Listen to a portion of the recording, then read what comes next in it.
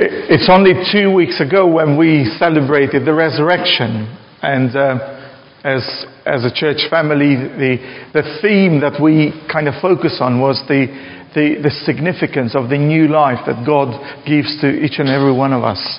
And last Sunday we had a very good reflection of what that new life looks like by 2 baptisms.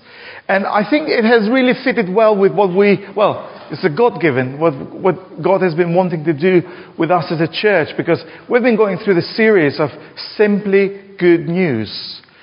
And just to remind myself and remind you this morning that simply does not have anything to do with the simplicity, but it has to do with no baggage or no extraordinary stuff that we add into it, no add-ons. Just go down to that bare, to that genuine, to that mere message of the theme, of the good news. We're going to do simply discipleship, we're going to do simply Sabbath, and all those things. But it doesn't have to do, because all of this in themselves are very complex. But we want to go down and say, well, actually, what is it that God wants us to learn as a church community? So, Colin, could you help me with the first slide, please? Because today we're going to be talking about simply good news. And what does it mean, or what does it look like? How can we understand, and how can we affirm and bless and encourage one another to keep going by having this good news, this gospel, in the center of what we do and what we are engaged with? Good catch. And I think I really wanted. I've been reading through the book of Acts, and this morning I was reading it again from the beginning to the end. And before we jumped into some of the things that I want to share from the book of Acts, I want to remind us, what do we mean by the word gospel? What do we mean by saying good news? What is it? And I'll have to read this. In the simplest of terms, the gospel is the life, death, and the resurrection of Jesus that accomplishes redemption and restoration for all who believe in Him and for all creation. So it's good news for people who come to Jesus and they accept what He has done. And that's what happened with Eva and Magdalena last Sunday, is what 1 Corinthians chapter 15 says, that Christ died, He was buried, He was resurrected, and He is going to come again. And this is part of the good news. Now, I'm going to say a statement here, which I thought of it this morning, and it sounds a little bit harsh, but I want to say it, because I think without the gospel, and this is not deep, so it made me think this morning, without the gospel, without the good news, there is no story of salvation. And therefore, there isn't a church, because there is not a mission to accomplish. And I know that, I'm going to come back to this statement again, but without the gospel, without the good news, there is no story of salvation. And therefore, because there is no story of salvation, there is no church with a mission to go and bring people to reconcile themselves with God. And with that in mind, I just wanted to have a look a little bit at the whole idea that how did the early church experience the good news? What did they make to put that as part of their center of their everything that they did? And what are some of the things that we could engage with as a result of that? So looking at the book of Acts, it's very interesting how you read from the beginning, where actually God promises the Holy Spirit to the disciples. And Jesus says, you'll receive the power when the Holy Spirit will come on you, and you'll be my witnesses, starting from Jerusalem, Judea, Samaria, and to the skies of the world.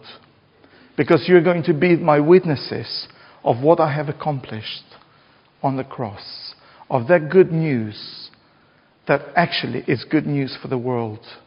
And actually it's the best news that there is out there. And it's interesting how the new Christians or new followers embrace this good news, and all of a sudden they made this as part of the package that actually they took this mission that God had given them very seriously. And from the very beginning you see fire in the book of Acts. You see action. You see, really, let's get on with it. Can we have the next slide, please, Colin? Because actually it meant for them that this good news was so transforming that they could not stop showing and telling and talking about this. You know, if you have a look at Acts, I'm going to run through some verses just to remind us of some of the incidents, which we would call, but they were God-given, just to get an impression of what's going on in the book of Acts. You know, you've got Peter in chapter 4, who is challenging all the Jewish passionate, these fervent leaders that have been following this law and stuff. And he says, well, actually, you know what? This Jesus is the stone that was rejected by you, the builders. But now he has become the cornerstone. It's fundamental. It's nothing else what you thought of. Nothing else of what you'd even dreamed of, your Messiah. But he has become the cornerstone. And Peter has got the guts to say this to the Jewish leaders. And then, I don't know if you remember the incident when they get arrested and Gamaliel, the priest, says, well, I'm not sure if we can mess around with this, because if God is in this, you're in trouble and I'm in trouble. So verse 39 of chapter 5 of Acts says they followed his advice. And then you've got other moments in the book of Acts where the calling of the good news was so personal. You've got, when Paul's conversion in Acts chapter 8 and 9 happens, well, actually, in that story, we forget the impact that Ananias brings in all of this. Because God is calling Ananias out of his normality. And he says, go and meet the guy who's just until yesterday tried to kill you. And Ananias says, yes, Lord, what do you want me to do? You want me to go and see him? Okay, I'll be obedient. I'll go. And then he goes to Paul and he says, Brother Saul, God has sent me. And in that moment, those scales come out of Paul's eyes, and this miracle happens. And from this point onward, we've got the gospel that is being transformative and transforming the whole world because of what happened to Paul as well. So another thing that happened. Let's have a look. If you remember in Acts chapter 13. The community of faith have really been confused, because in Acts chapter 12 you've got the same group of people who is praying for God to deliver James from prison, and he gets killed, and the same group of people who prays for Peter to be released, and Peter gets released, and then the people deal with this way that how God can answer the same prayer in a different way. And what Peter is doing here, it's saying, let's read verse 13, chapter 13, verse 43. And after the meeting of the synagogue broke up, many Jews and those devout converts to Judaism followed Paul and Barnabas, who they spoke with them and urged them to continue in the grace of God. So it's this ongoing way of saying that actually the good news is not just a one-off thing. This gospel is not just something that happens at this time and then nothing else happens about it, but it's this ongoing thing that is actually spreading and is being contagious all over the place. Also, you see that in the way that they wanted to give out this gospel message, in the way that they wanted not only to make it central, but they wanted to give it out, they were very clever in the way that they looked at the context. If you see how Peter preaches and shares the gospel to the Jewish community, he shares them with a context that they knew the history. And somehow, in this God-given speeches that he shares with them, he always brings the story, the long-standing story of this people with their God into one man, Jesus the Messiah. Have a look at Paul in the way that he deals with Greeks, in the way that he deals with other people. And there is always the context that actually the message of the gospel is still central. The message of the gospel, because they have experienced it firsthand themselves, they cannot avoid it. They cannot really manipulate. They cannot negotiate with it. They have to come from their own encounter with this good news. And therefore, they're in that position to share it on the context, on the given context. Which reminds me when I first became a Christian. And it's very interesting because we didn't have any church history. We didn't have any church baggage. We didn't have anything really until somebody told us that, do you know what? That there is a God that loves you. And He loves you so much that He has sent the Lord Jesus to die on the cross, to be buried and to resurrect, so He can reconcile Himself with you. Otherwise, you're in big trouble. And what do you do with this message if you haven't had the baggage of religion, of influence? I mean, communism was our religion. And also, once you encounter this and you see that it's working in your life, of course you want to share it. And one of the reasons why the church back home was so successful in the early days was because everything was so simple and no frills and no nothing, but it was just the bare bones of the good news, because it meant a lot for people. It meant a lot for them directly. And they were experiencing this God's transforming grace in their lives firsthand. And they were able to share it and say, well, actually, we can do it. And I just don't want us to think that we cannot do the same thing again.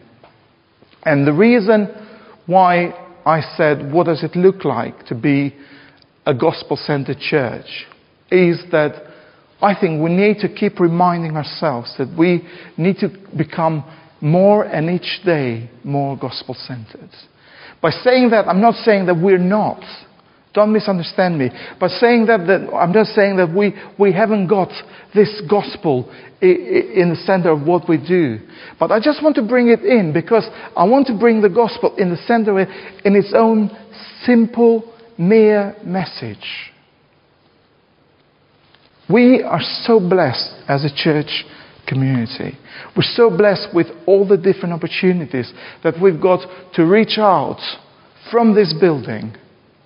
I think we're so blessed as well with having so many of you in crucial places in society. And I think this is an opportunity that God gives us, not only for us to gather here on a Sunday, but indicator is that if we've got the gospel as the center of our gathering, if we've got the gospel at the center of what we do and who we are, of course, this is going to be the thing that is going to excite us to go back to work on Monday and reach out with the good news. Friends, family, colleagues, neighbors, visitors, students, you name it. Going back to the book of Acts, I've gathered three things that I think they're important. I think we can draw some parallelisms with. Can we have the next slide? First point, please. So the early church, the early Christians, what we see in the New Testament, they found themselves being immersed in this transforming opportunity that the gospel gave. And they embraced it. I've said it in the past that unless the gospel of Jesus Christ is good news for the church, is no point proclaiming it. So it has to be good news for me and for you. It has to be good news for me and my family. It has to be good news for me and my church. It has to be good news. Otherwise, what's the point? And that's why I want to go back to that phrase to say that without the good news, there is no story of salvation. And therefore, there is no church. And it's like a circle. So the question that I've got for us is, in our day-to-day lives, and I'm not going to put days of the week here, but in our day-to-day lives of worship, how are we pointing people that we care and we love and we pray for to embrace the good news of Jesus? This is a searching question, because the next question that I want to ask is that if we are just living in a bubble and the gospel is just good news for me, I think we have not experienced the fullness of the good news ourselves. By that I mean that there is no way that I can stop being contagious about good news if this has not had a full meaning for me. So my encouragement to you and to myself this morning is let's embrace this good news. Let's really say, God, this is your gift to us. You gave the Lord Jesus to us. And we want to embrace that. But we want to be embracing that in a way that our lives change in such a way, or our church activities and outgoings and doings and whatever change in such a way that ultimately people, those that have not embraced the good news before, will come to that place to say, yes, I want that Jesus. Yes, I want that gospel. Yes, I want that transforming grace of God to be for me. And I think the challenge is very big. The second thing that the church, the early church did as well, and I think that there is that element that we could embrace and draw parallels with. Can I have the... Yeah. They seized every opportunity. They made the most of every opportunity to bring the good news in different contexts. I spoke a little bit about Paul and Peter earlier on. But every time, I mean, have a look at the way that Stephen is stoned to death. But before he's stoned to death, he has to tell them about the story of how, again, their people journeyed. And these people must be hearing these stories constantly, because the fascinating thing is that all these stories of God's and the people of Israel stops with Jesus. It must be for them so annoying that they are so against it, but they still keep coming. Peter brings their attention to Jesus. Stephen brings their attention to Jesus. Paul brings them to attention to Jesus. Barnabas, because actually the gospel begins and stops with Jesus. And I don't say that lightly. The good news begins and stops with Jesus. And because that's the case, I really want to live out my life that I make the most of every opportunity to share this good news. And perhaps you're sitting here today and you think, well, I've got somebody in mind. Maybe you sit here today and you're saying, well, I know somebody could do with this intervention, transforming grace of the good news. My encouragement is, let's come to God together about that particular person, about a particular situation, a particular friend, a particular member of the family. It's between you and God. And that's why we want to treat the Alpha series as an opportunity for us not only to be thinking about the questions and being in our groups, but also be thinking how we're going to be actually challenging and prompting one another, that we can be these bearers and proclaimers of the good news. And the third point is so paramount. And I mentioned the verse earlier on, and I want to bring it again. The urging for us to continue with God's grace. I think we've got a problem. The church in the West has got a problem. Actually, I would say the problem is so contagious that has gone also in other parts of the world.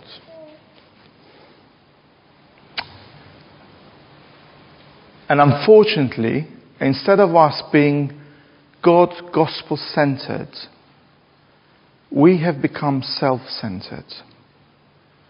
To the point that we would rather have programs or structures or organizational things run the story of our church, rather than have the gospel transform lives and the kingdom of God expanding. Now, this is a very strong statement. I appreciate that, and I know that that's a very strong statement. But I'm not saying that for us to look at it and saying, oh no, we're really like that. I'm looking at that opportunity for us to think, if the tension is to be gospel-centered and self-centered, where are we as a church community?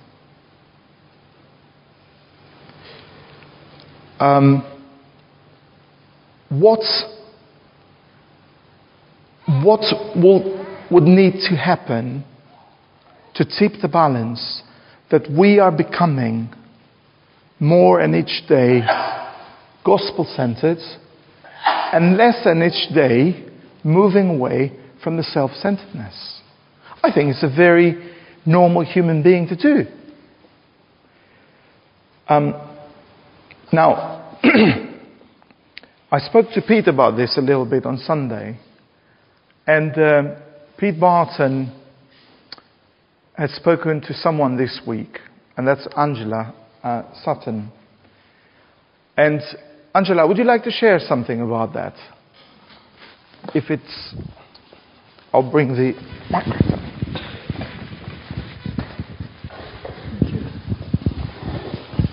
Well, we went to Spring Harvest at the beginning of April and went to a few of the sessions, not all of them. And one of them was, the address was given by Anne Calver. And during the address, she said she was given a picture. And the picture was of a very well-dressed man sitting down at a dining table having a meal. And she watched him eating, and then she thought, well, he's going to finish soon. But he didn't. He kept on eating, and on and on. She couldn't believe it. And she saw him grow bigger and fatter, and his clothes got very, very tight, and his face got flabby, and it was horrible to look at. She felt really ill just looking at him. So she said to the Lord, why are you showing me this picture? And the answer came back, this is a picture of the church. It's taking in a lot of good stuff, good things, but just not doing anything with what it's been given. She said a lot of other things as well, but that was the gist of that. Thank you so much. That's very helpful. And that's what I mean by us. Also, this illustration is a great illustration. And that's what we mean when we say that actually we want to be becoming more self-centered. That we've been given this good news. We've been given this good news of Jesus Christ. She says, amen, I know. We've been given. And again, instead of looking inwards, because it's so transforming, we want to be generous with it. And I think that's where I want to stop today. As part of the response, I really want for you this morning or afternoon almost, to look at those 3 challenges. And perhaps you've got a situation in your life where you want the gospel of Jesus Christ to bring transformation in life. And perhaps it's so difficult that you are at the point of giving up.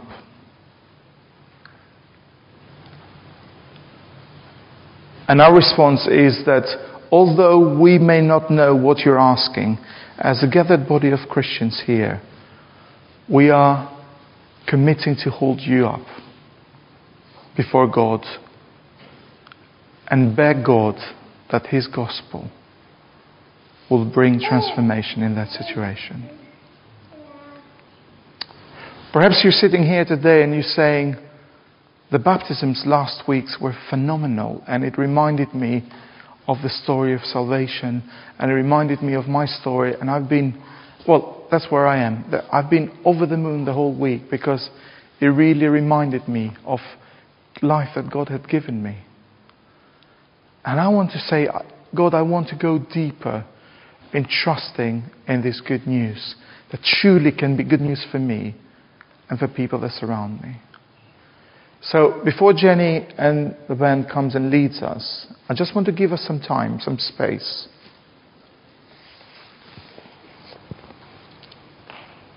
And perhaps you're thinking of something totally different that God has put in your heart, and we also want to stand with you with that.